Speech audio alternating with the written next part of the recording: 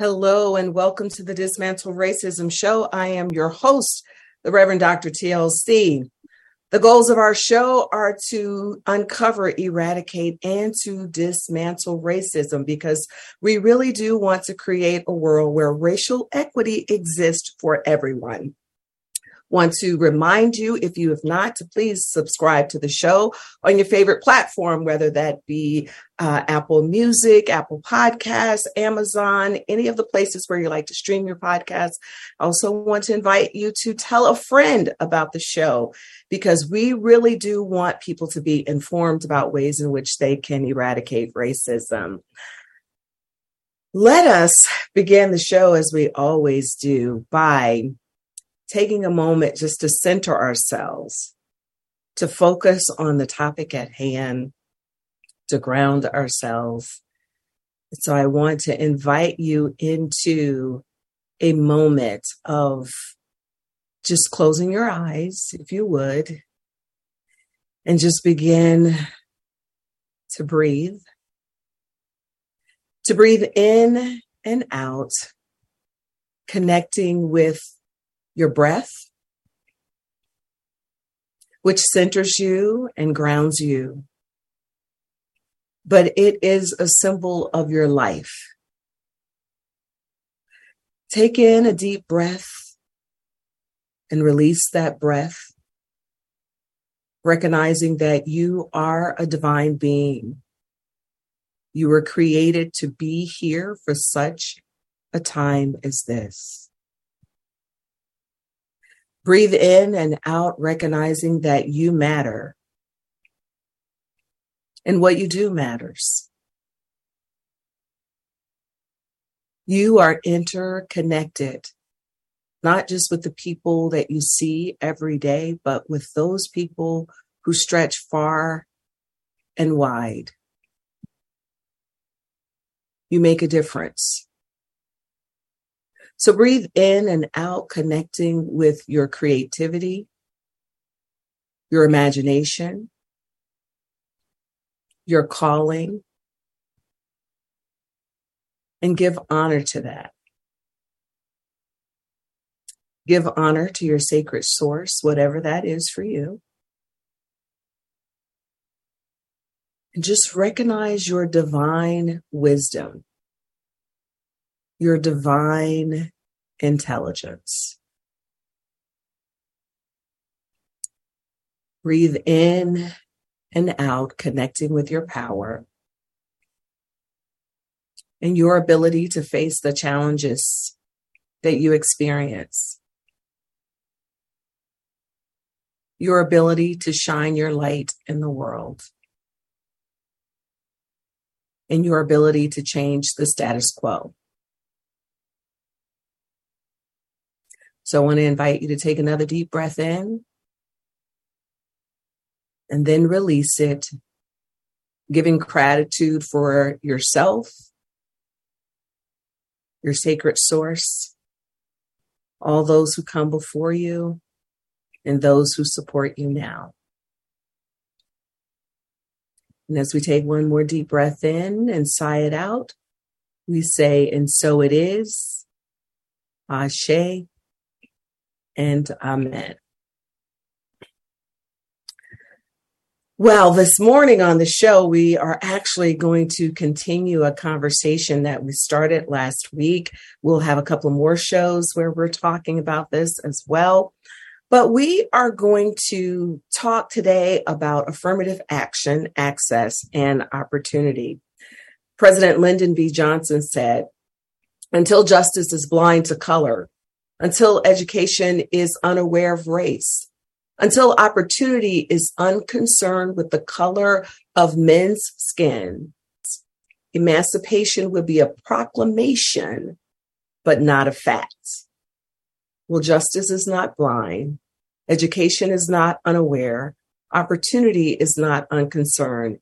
And yet we know that the Supreme Court recently ruled against affirmative action policies, thereby, to me, perpetuating a system that limits access and opportunity, not only for people of color, but for poor people as well, and for people who are differently abled. And so today on the show, I am delighted to welcome back my guest, Eric Clemens, who is president and CEO of COMCAT.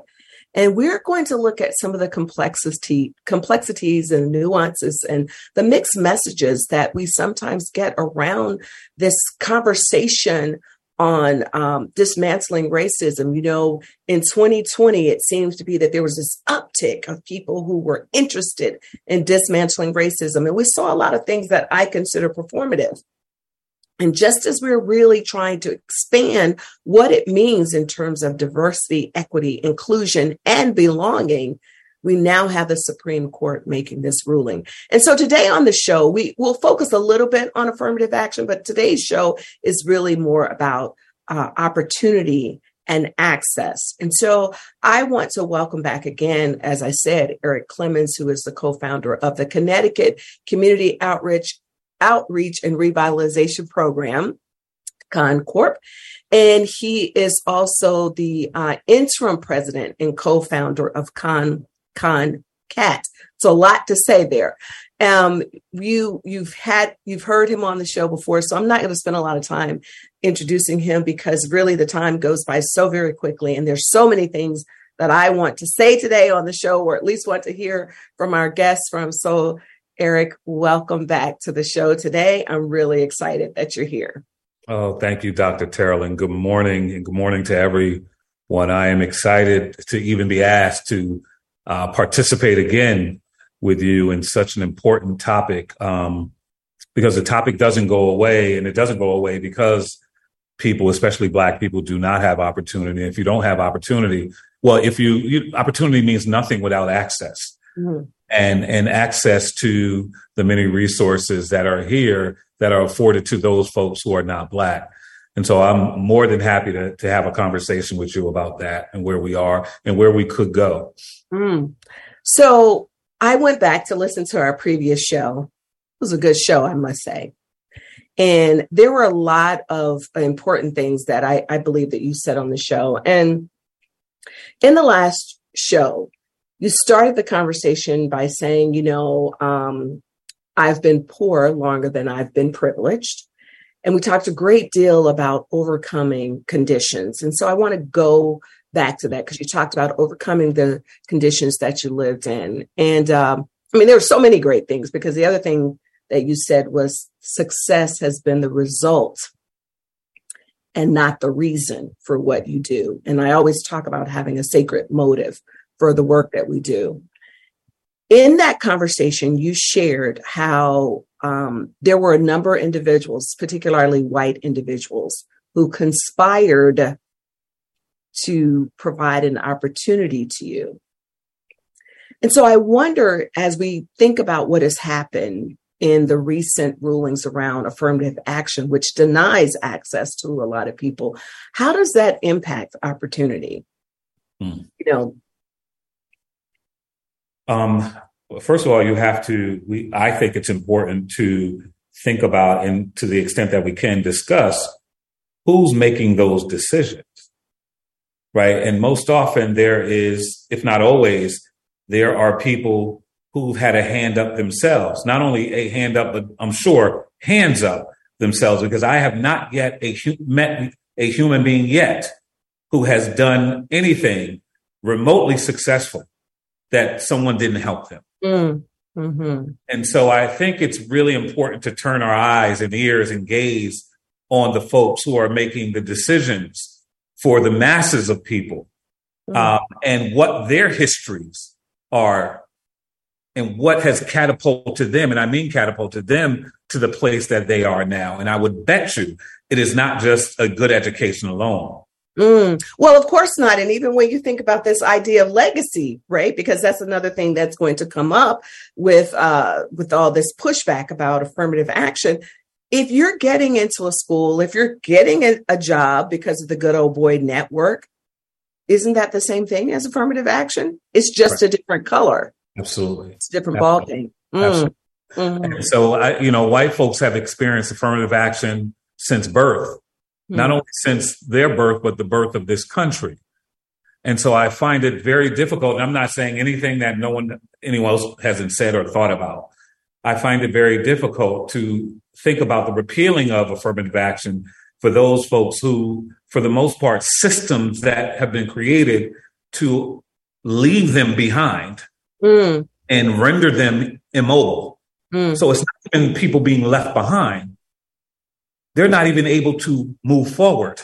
That's right. That's right. And so, those, to the extent that we can have conversations about that too is good. But again, as I said in my opening, opportunity means absolutely nothing without access. That's right. And what I mean by that is access to resources, access to people who can help you move forward and help you navigate this world in a way that will allow you to help the generations behind you.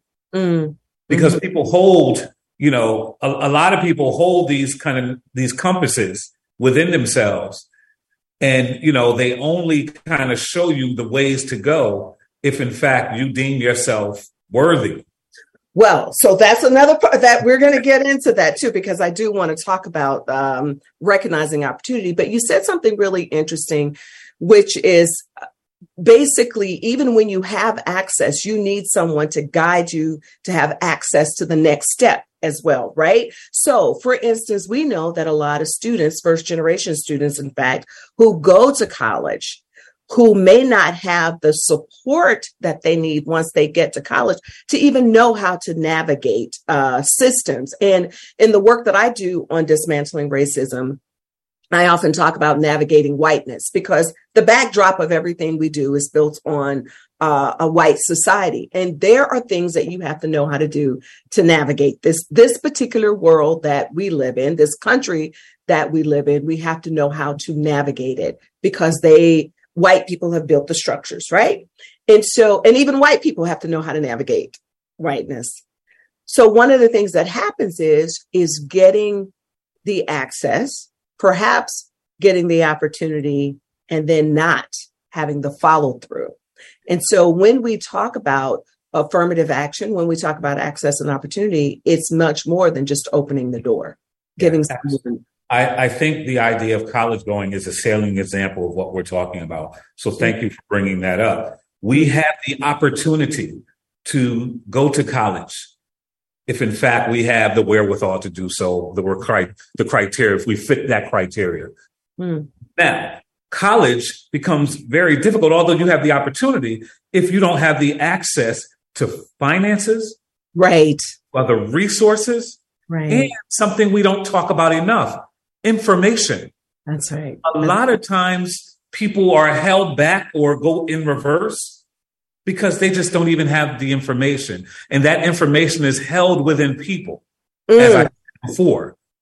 Well, when you say held within people, not just in the person themselves, but it's also held within other people to be able to share that. So when we come back, because you always say so much, there are like 50 questions from there, but when we come back, what I do want to talk about, because you mentioned this on the last show, people in poverty recognizing opportunities. So I want to be able to touch upon that. And then there's some other things that you just mentioned, even in the statements that you just said, that I want to tap into when we come back, because there's a whole psyche to transitioning into a world where people have access and privilege.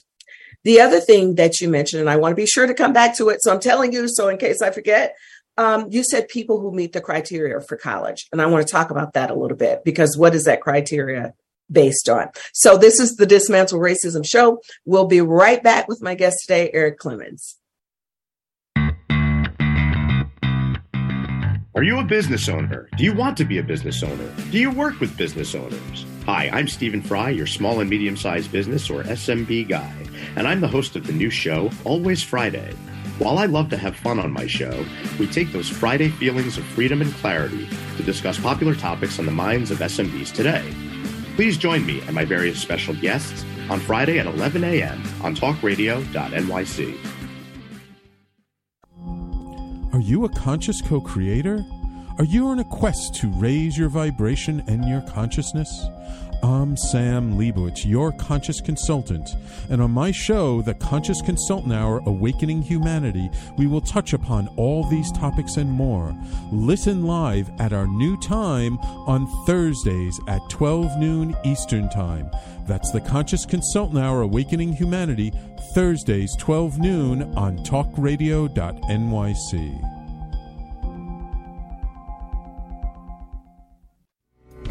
What really drives success in business? Introducing Intangify, the show that explores the intangible assets that create value and growth. I'm Matthew Asbell, your host and an attorney focused on innovation. Join me Fridays at noon Eastern to discover how innovation, culture, and other intangibles shape thriving companies from startups to established businesses. We'll share strategies to unleash your business's true potential. Tune in live on talkradio.nyc Fridays at noon Eastern and Intangify your business today. You're listening to Talk Radio NYC. Uplift, educate, empower.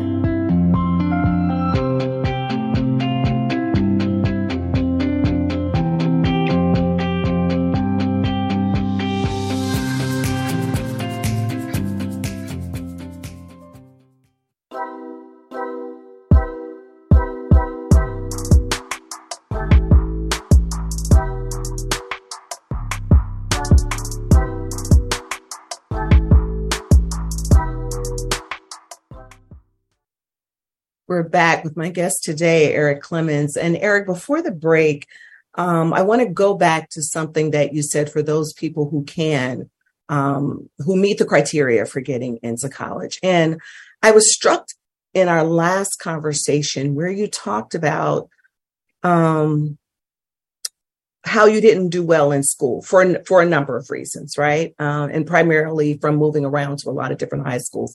You talked about not loving school, but you love to learn and you loved reading. And so one of the things that struck me was the number of kids who miss out on the opportunity to go to school because they don't meet the criteria. And ultimately you went back to school because of all the other things that you had done. So I believe that we miss out by not giving opportunity to people, by not creating a way for people to show up in life differently. And I believe that that's some of the things that you've done at ConCat. And you talked a lot about creating a space even for people who are re-entering society. So can you just talk a little bit about ways in which we as a society can create opportunities for people who don't meet the criteria based on standards? Yeah, thank you. I think one, you're doing that with your show, right? I think your show is a salient example of the power of information, right? And the power of inspiration, such that those who listen may be inspired to move and do something.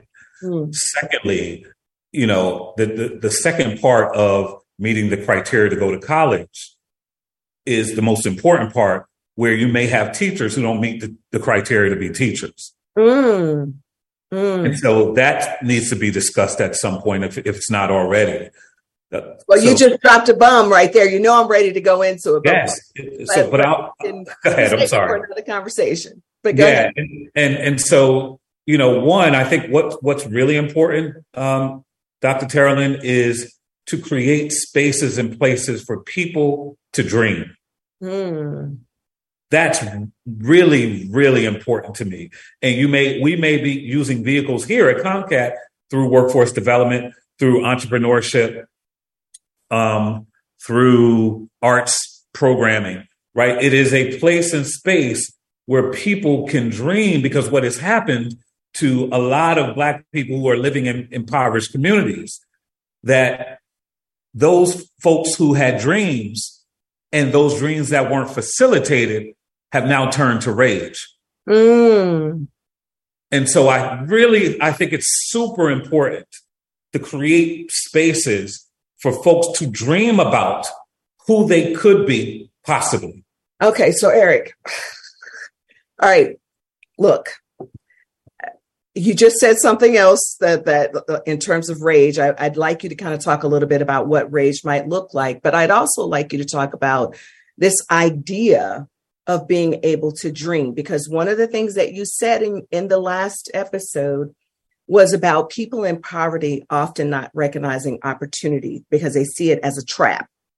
And so how do you create spaces for people to dream if in their psyche they see what you're doing as a trap? So that's two questions I'd like you to kind of hone in on for us a little bit. Yeah, no, that's a good point. What I mean by that is that there have been, and we know this, there are systems that are still in place that, again, do not allow people to be mobile in terms of class, do not allow people to see things of beauty, do not allow people to move in a way because they have the information that navigates them. When that happens, I think all people, I don't care what race you are, everyone dreams. Everyone has a vision of who they want to be, where they want to live, what they want to do in life, what their contribution to the world could be, given the gifts and talents. And I believe God, I'm a believer like you. I believe God gives us special things. Of course. And when the outside, the external that has been created does not allow for the internal to flourish, that's when those dreams die. Well, and I think that for many kids, those dreams die, particularly impoverished kids. They die very early on, like 10, 11 years old. And you're reminding me when you're talking that the things that some of us take for granted, people who are impoverished, they don't even know to dream those dreams. I think about years and years ago, I did a focus group in New York City. And I did it with some inner city kids, and it was around stopping gun violence and all of that. And when I took these kids into an office that had these nice, oak tables and the chairs, and it was a conference room that was like an everyday sort of conference room to me, but they were so amazed by this conference room. And we don't know to dream things. Like there are things I don't know to dream because I may not have, a certain status. And so I appreciate what you're doing and the work that you're doing, because when you open up CONCAT and created this space for people to re-enter society by creating a culinary school and looking at phlebotomy and medical billing, excuse me, I don't know why I'm stumbling over my words today, but you're creating access, you're giving them information, and you're also educating them. So if you could for a moment, though, talk a little bit about this rage that you mentioned, and then how do we get people to overcome the rage and trust the opportunity that is before them so that they can make a decision to do something different? Yeah, I think part of that rage, right? I'll give you an example. If I look at where I am now in the Dixwell community, in the New Hallville community, historic Black neighborhoods. I mean, historic, in New Haven, Connecticut, and 3-4 blocks away from these two neighborhoods is Yale University and downtown New Haven. Now, let me preface by saying I have nothing against Yale University. I think part of New Haven's charm is because Yale University sits in the center of this town, of this city.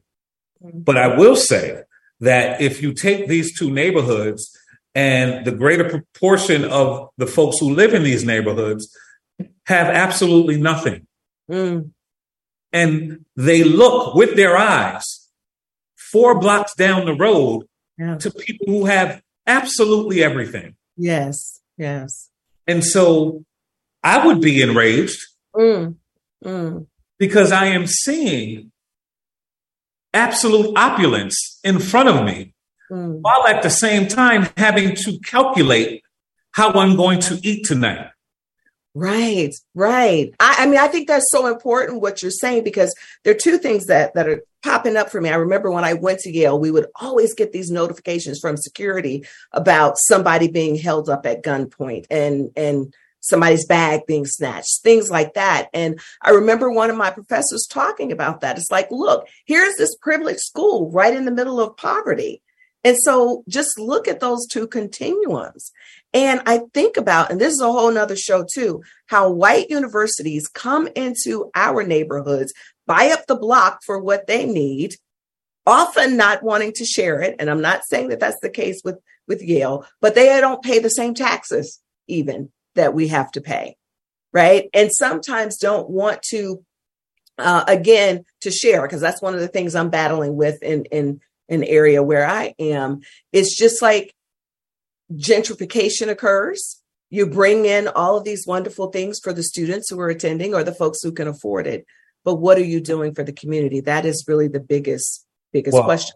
You're absolutely right. And I think in some, when you think about the violence and the crime and those who are perpetrating violence and crime, to me, the sum of that is, although it's very complex, but the sum of that is, why would I value humanity? All around me, no one is valuing my humanity. And so humanity becomes something that is not what we think of it. And so when my humanity is not valued, and I don't value humanity, it becomes very easy for me to commit acts of violence or crime. Because ultimately, I need to eat. I need to feed myself and or feed my family. Because the world is telling me they care nothing about me. So how have you all, in the work that you've done, not only at CONCAT and the work that you've done with CONCORP, how have you helped people to see a different way of life? I mean, because there must be barriers when you're trying to get people into school. So what do you do to? I think, first of all, it's important to note that the trainings and the economic development pieces that we have, those are vehicles by which we are engaged in authentic relationship with them, which is really important. You can get people to see possibilities by virtue of how you treat them and talk to them. That's number one. Number two, I think it's really important that people feel safe, because if they feel safe, then they feel alive. And if they're alive, then they have hope. And we know hope is the seed of love. And so we're moving folks to the continuum, to the prize of feeling loved. Well, Reverend Doctor, we have to take a quick break here because you're preaching already. But I want to know, when we come back, since we're talking about this piece for opportunity, did you have any challenges with getting people to see themselves, to become a part of this program that you're doing so that they can have a different opportunity in life? Because we know that some people don't take advantage of opportunity. So in the next part of our show, I want to talk about that a little bit. This is the Dismantle Racism Show. We'll be right back. I'm your host, the Reverend Dr. TLC. Are you passionate about the conversation around racism? Hi, I'm Reverend Dr. TLC, host of the Dismantle Racism Show, which airs every Thursday at 11 a.m. Eastern on talkradio.nyc. Join me and my amazing guests as we discuss ways to uncover, dismantle, and eradicate racism. That's Thursdays at 11 o'clock a.m. on talkradio.nyc. In a post-COVID world, you may have many unanswered questions regarding your health. Are you looking to live a healthier lifestyle? Do you have a desire to learn more about mental health and enhance your quality of life? Or do you just want to participate in self-understanding and awareness? I'm Frank R. Harrison, host of Frank About Health, and each Thursday, I will tackle these questions and work to enlighten you. Tune in every Thursday at 5 p.m. on talkradio.nyc, and I will be frank about health to advocate for all of us.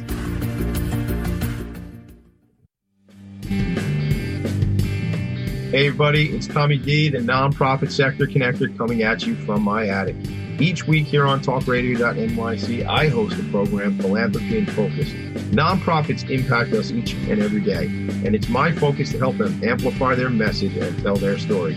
Listen each week at 10 a.m. Eastern Standard Time until 11 a.m. Eastern Standard Time right here on talkradio.nyc. You're listening to Talk Radio NYC at www.talkradio.nyc. Now broadcasting 24 hours a day.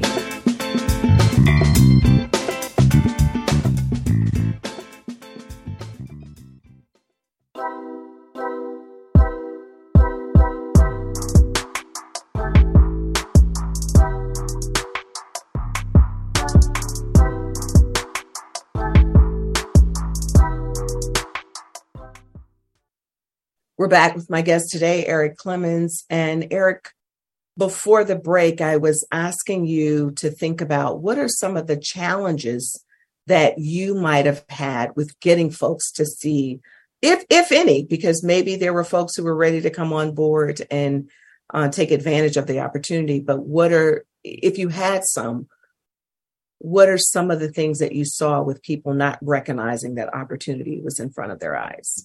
I think that was the hardest part of the work that we endeavored to do. And I say we is myself and the entire Concat team. And also, as you mentioned, I was fortunate enough to co-found Concorp. It is the issue of trust, right? That it, I was very naive and ignorant, quite frankly, because I felt like, I am basically dedicating and committing my life to working in communities that look like me, who are living in conditions I was able to overcome. And I just thought they would take to me very easily and readily. And they did not. They did not. And a lot of what I've learned is, just the past and how, these communities were leveraged for the gain of others who don't look like them.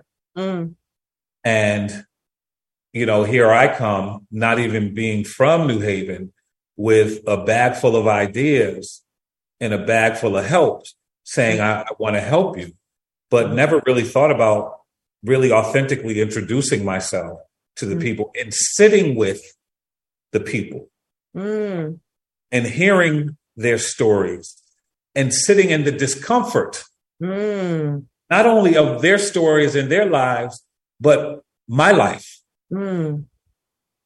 And so once I'll just say myself, because I'm talking, because I'm on this show, once I was able to find the courage to deal with my own discomfort around my own people, deal with my own biases about my own people, then I was able to make an authentic connection. Listen, you better say that again, because we don't often talk about our own discomfort around our own people and their discomfort sometimes around us as well, right? Because, we get this sort of internalized racism that happens within our community, where we are the suburb Black versus the urban Black, or even if you are urban Black, what part of the city do you live in? What does your home look like? How are you dressing?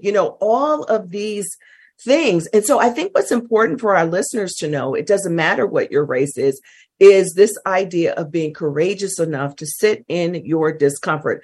It isn't always comfortable, the work that we do. It isn't comfortable when I have to navigate systems in order to meet the greater goal, because that's a whole nother piece for me as a leader. And you and I have had that discussion. There are things that I don't like to do, but those things must be done sometimes for the greater good. And so you said it on the show before, you're saying it today, it's about building the relationship, because when people trust you, often it doesn't matter what color you are. And I have heard a number of white folks and Black folks talk about there being an occasion where someone Black said, I don't trust you because you're white. And then they got to know them. They formed the relationship and they knew that they could trust them. So that was really important. So I'm sorry, Doctor. No, go ahead. This is the issue that I have with diversity, equity, inclusion efforts, right? And I believe in diversity, equity, inclusion, and belonging. I do. I believe that it's vitally important. And I believe that it has, in a helpful way, created a language for folks who wouldn't otherwise talk to each other to talk to each other. Right. My issue that I have is if, in fact, you are going to be authentic in your inclusivity, your diversity efforts, then you must first have to deal with reconciliation. If there is no real authentic reconciliation, not only between races and classes, but in oneself, because I realized that in talking to people that I wanted to help who were not really doing as well as I'm doing financially, I had some own, like I mentioned, I had biases and issues and PTSD as it relates to being in poverty and had to think about things that I did not want to think about anymore. But now, you're just opening up a whole can of worms here. Right. I want you to know it. So what I hear you saying is you had to reconcile all of those things within yourself. First of all, you had to take a look at yourself. That's right. Then you had to do some self-reflection. Now, as a psychologist, I know that most of us don't want to do that. We would rather point the finger. That's right. So what I hear you saying is unless you began to look at yourself, you cannot be the best advocate. You cannot even claim to be inclusive. Right. That's right. If you don't do that. So that's what reconciliation looks like within yourself, is facing yourself. But what does reconciliation really look like when we're talking about as a whole, as a country, or as a community? What does that look like if we say we want to help people? It first starts with a stark understanding of oneself. And then it then moves into, in my opinion, a deep understanding of how you feel about Black people, how you feel about brown people, or anyone who is different from you. And you have to reconcile, one, with what you were taught these people are, what you have believed, what these people are, no matter if everything that is telling you what you were taught is wrong. Second, and thirdly, I think this is really important. You have to reconcile with the fact, as a white person, that this idea of meritocracy is a fallacy. Right. Go ahead. No. Go ahead. I want to let you finish. And so not only were you told that you did this because you were the best and you go to the best schools and this and this and that those who are not with you are not the best. Or they just didn't cut the mustard. When in fact, there are smarter people sitting on porches in Newhallville. That's exactly right. Or in classes downtown at Yale. That's right. That is the truth. One of the people who inspired me the most in life had a 4th grade education, and I believe he could run circles around me even today. So, I definitely agree with that. Now, what I do think when you talk about people having to reconcile that and to think about what they've been taught, it takes a level of consciousness because most people don't even recognize the automatic ways in which we show up, in which we judge people. And most people, I've had people to tell me that they're not racist, but then they'll make a statement to me and I'll say, well, yeah, you are. You just don't realize that you are. That's the first thing, right? And so it takes a level of consciousness to say, what has my country taught me? I have friends who told me, back in 2020 and 2021, because they're always telling me how much I opened their eyes, and they'll tell me that they didn't know that the story of Thanksgiving wasn't true. They didn't know the story of Emancipation Proclamation. How do you not know it? That is my question. Like, why didn't you ask the questions? And I had friends, white friends, who were telling me they were angry because they felt like they had been duped by the country. What you are talking about with reconciliation is opening your eyes up and asking the questions that you need to ask in order for you to truly engage in equity, inclusion, and belonging. You cannot take an hour class, and feel like you know it. Like oftentimes when people invite me in, I'll say, well, I'll come in to do a talk for an hour, but I'm not coming in to train you for an hour. There's no training for an hour unless you're going to do something else with it. Either you're committed to the process or not. So I'm very careful about who I choose to work with, because are you performative? And then I'm a part of your being performative, right? And so I think it's really important when we talk about taking a look at our country, and I've heard you say this before, is we need to take a look at the history of our country. And right now, they're trying to take out even the little bit of history that people know about racism in this country, trying to take it away. There's some states who don't want to even talk about enslavement.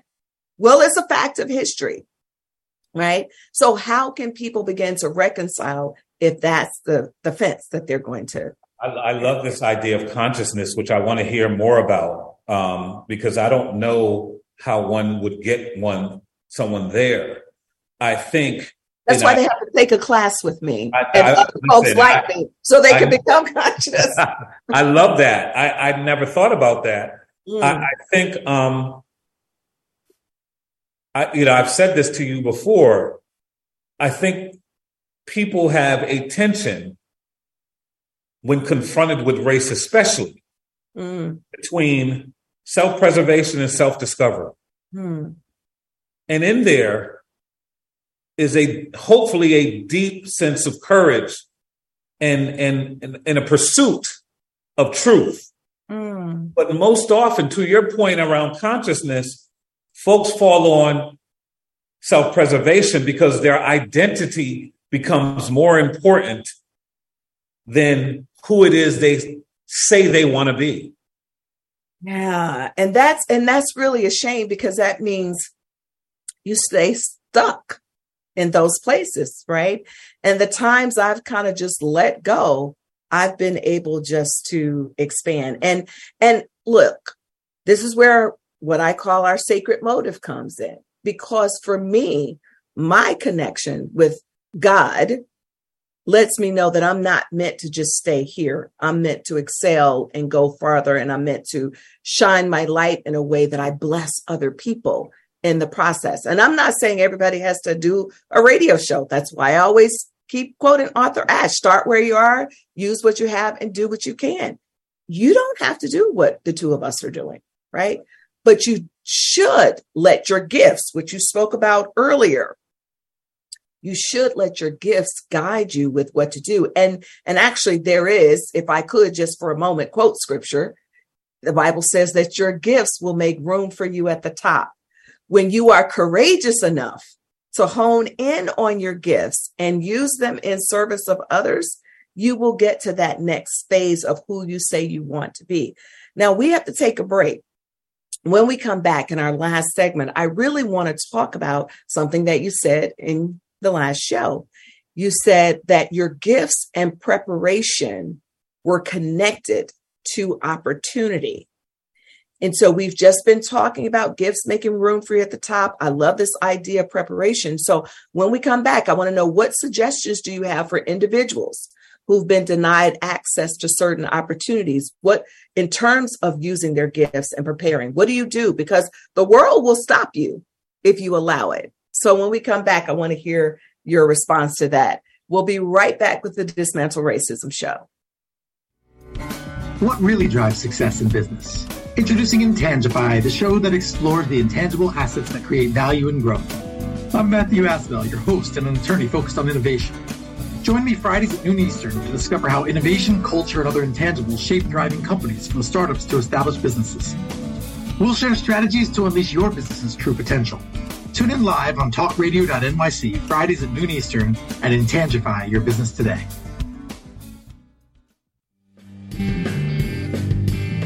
Hey everybody, it's Tommy D, the nonprofit sector connector, coming at you from my attic. Each week here on talkradio.nyc, I host the program Philanthropy in Focus.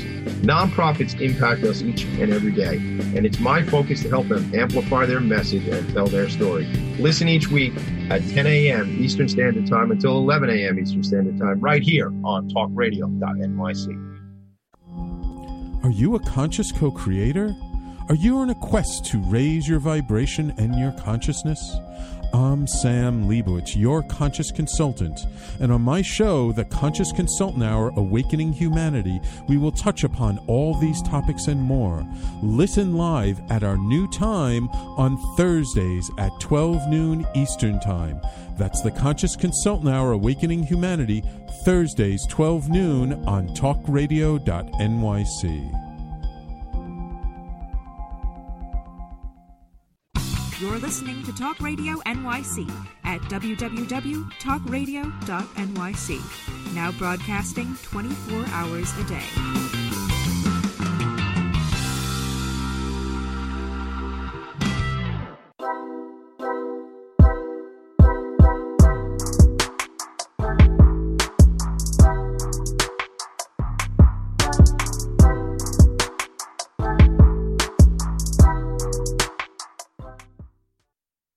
We're back with my guest today, Eric Clemens. Eric, before our break, we were talking about gifts and preparation. And I wonder, what would you say to people who've been given the opportunity? Because this is one of the things that sort of can be frustrating to me sometimes.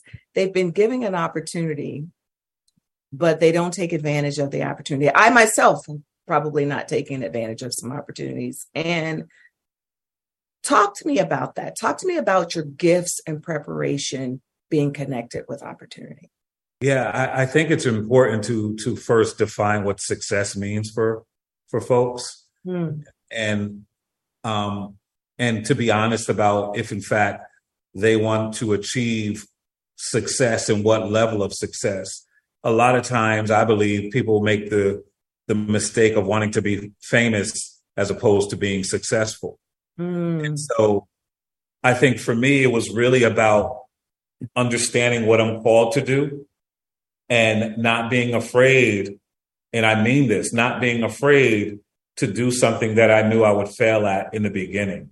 And I believe that when I read my Bible, anyone who was called to do anything, the thing that they were called to do, they had no idea how to do it. Right.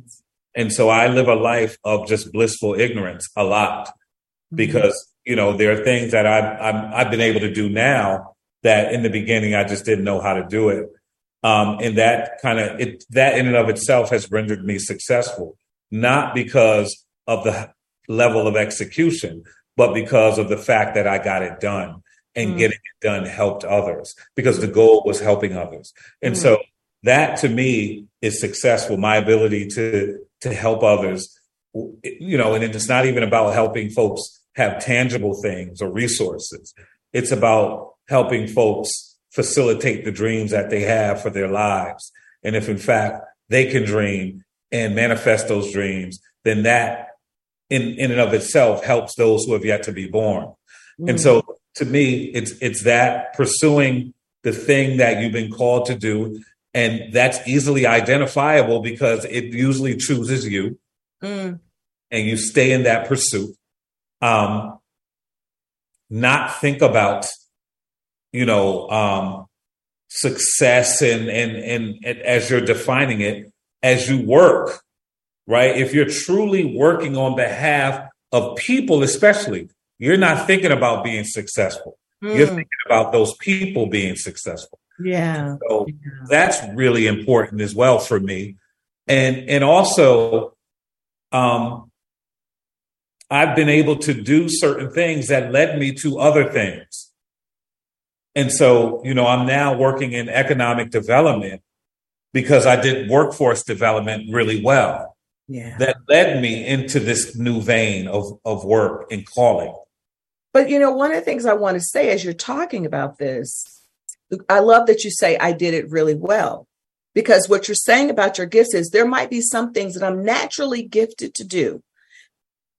And even with those things being a gift, I still must prepare for that next phase. I still must work really hard. In fact, this is something I've been talking with my church folks about, this idea of faith without works is dead, right? And I talk about those people who had a dream, for instance, of wanting to be the greatest of all time in whatever area. Those people who had that dream, they had a gift, but then they had to work really hard at it. And I think that what I hear you saying is that, look, first of all, it's the service. But even with that service, I'm going to put in my time and do the work that I need to do using my gifts so that when that opportunity to have economic development come up, you may not even know that it's the next thing, but you've already done the work. The other thing that I hear when you're talking, sometimes what's frightening for people is to think that they're going to be out there alone in the process. And I don't think that there is ever a time that we're truly alone, because when we are ready, when we make that commitment to show up, God, the universe, source, whatever you want to call it, is ready to build upon the gifts that have already been instilled in you. And one of the things that we often talk about is having a ram in the bush. There's going to be someone there who can help you get to that next phase. So when I think about things like affirmative action and giving us access and opportunity, I think about the people, though, who didn't have access and opportunity and still did something great and wonderful because they found a way to go around it. When you know what's been instilled in you already, what God has already implanted in you, no one else can tell you no. Right. So I think that too often, based on what you and I have been talking about this hour, is that people began to see the reality of what the world says that they should be, and not who they know they should be. That's beautiful. You're absolutely right. And I think the most important thing for me, Dr. Terrellin, has been, and this is a fact from my life, that I've done well in life because I've chose to commit my life to helping people. Bottom line. That's it. That's it. So for me, I call that our sacred intelligence, right? Being able to go inward, to tap inside, to make choices, that intelligent choices, that's going to manifest our greatness while helping other people to manifest their greatness. It's a both and, right? And oftentimes in business, we talk about doing what you love and you never work a day in your life. It is the commitment that we have. Now, that doesn't mean we don't work hard. So I don't know, when people say you never work a day in your life, I think you and I work extremely, extremely hard, but we're also blessed by what we do. And I don't mean in a financial way. People underestimate also the internal blessings you receive, right? So I know with the work that you do, it is certainly not about affirmative action with the work that you're doing, but it is about giving access to people. And so you have found ways, and that's one of the things I want to say to our guests. It's not about affirmative action. It's about creating ways to open doors to people who don't often have access, right? So in our final few minutes, I want to just ask you, is there anything else that you'd like to say that we've not covered today? Yeah, I think it's important to note that I don't do this work by myself. I have an incredible team of people who are just highly executing and who, I've been very fortunate, Doc, that, I knew to hire people to do things that I don't know how to do. It's not even that I don't want to do them. I don't know how to do them. And so I have just a very skilled, highly executing, smart, dedicated group of people who do this work with me. That's really, really important to know. I love that. Because it is always important to give credit where credit is due. Right. And what you're saying to us is that, again, kind of speaking to what I was saying, is that, first of all, one person can't do it all. Right. And we're all are interconnected if we go back to that. And just secondly, inviting people to do what they can, right? So we need someone to do, what is it Dr. King said? If you're going to be a street sweeper, be the best one that you can. There's something for each of us to do. There were people, and my listeners have heard me say this before, during the civil rights movement. They may not have been out there marching, but they made sandwiches for folks. So the idea is for us to use our skills that we have. I want to thank you today for being on the show, for us to be able to talk about opportunity and to talk about access and really ways in which we didn't talk so much about how affirmative action hurts us, but we know that it absolutely hurts people having access and opportunity.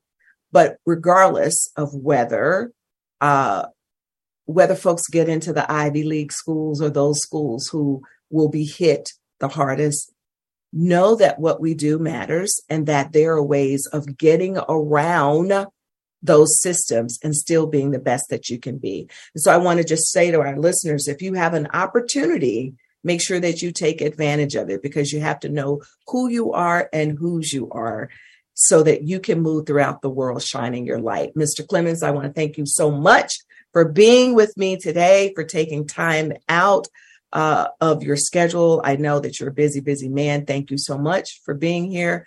Thank you to my listeners. And I want to invite you to go to sacredintelligence.com. If you've not already picked up a copy of my book, Dismantling Racism, I want to invite you to do that, as well as download my meditations. The Conscious Consultant Hour is next with Sam Leibowitz, where he helps you to walk through life with the greatest of ease and joy. May today you tap into that sacred part of you that allows you to make choices that manifest the good in you and those around you. Know that we're all one and exist because of one another. Make it a priority to share love, hope, compassion, and peace today. Be well, be safe, be encouraged. Until next time, bye for now.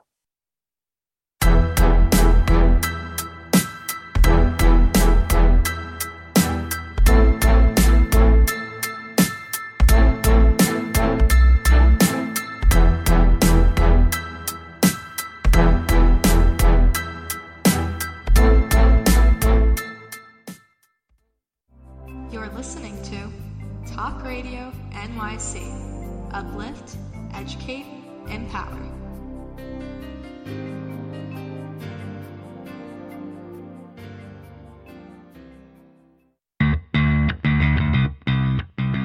Are you a business owner? Do you want to be a business owner? Do you work with business owners? Hi, I'm Stephen Fry, your small and medium-sized business or SMB guy, and I'm the host of the new show, Always Friday.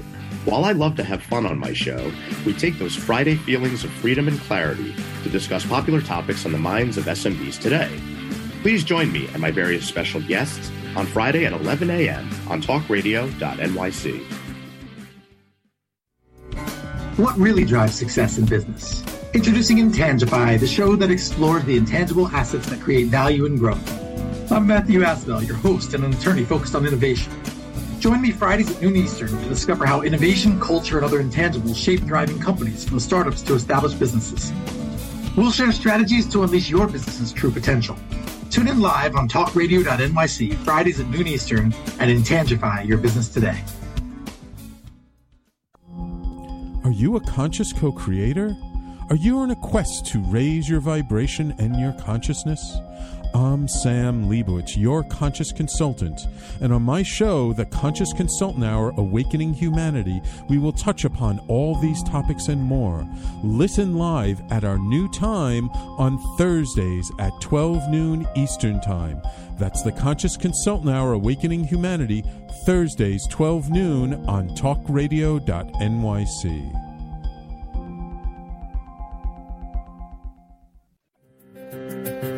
In a post-COVID world, you may have many unanswered questions regarding your health. Are you looking to live a healthier lifestyle? Do you have a desire to learn more about mental health and enhance your quality of life? Or do you just want to participate in self-understanding and awareness? I'm Frank R. Harrison, host of Frank About Health, and each Thursday, I will tackle these questions and work to enlighten you. Tune in every Thursday at 5 p.m. on talkradio.nyc, and I will be frank about health to advocate for all of us. Passionate about the conversation around racism? Hi, I'm Reverend Dr. TLC, host of the Dismantle Racism Show, which airs every Thursday at 11 a.m. Eastern on talkradio.nyc. Join me and my amazing guests as we discuss ways to uncover, dismantle, and eradicate racism. That's Thursdays at 11 o'clock a.m. on talkradio.nyc. You're listening to Talk Radio NYC. Uplift, educate, empower.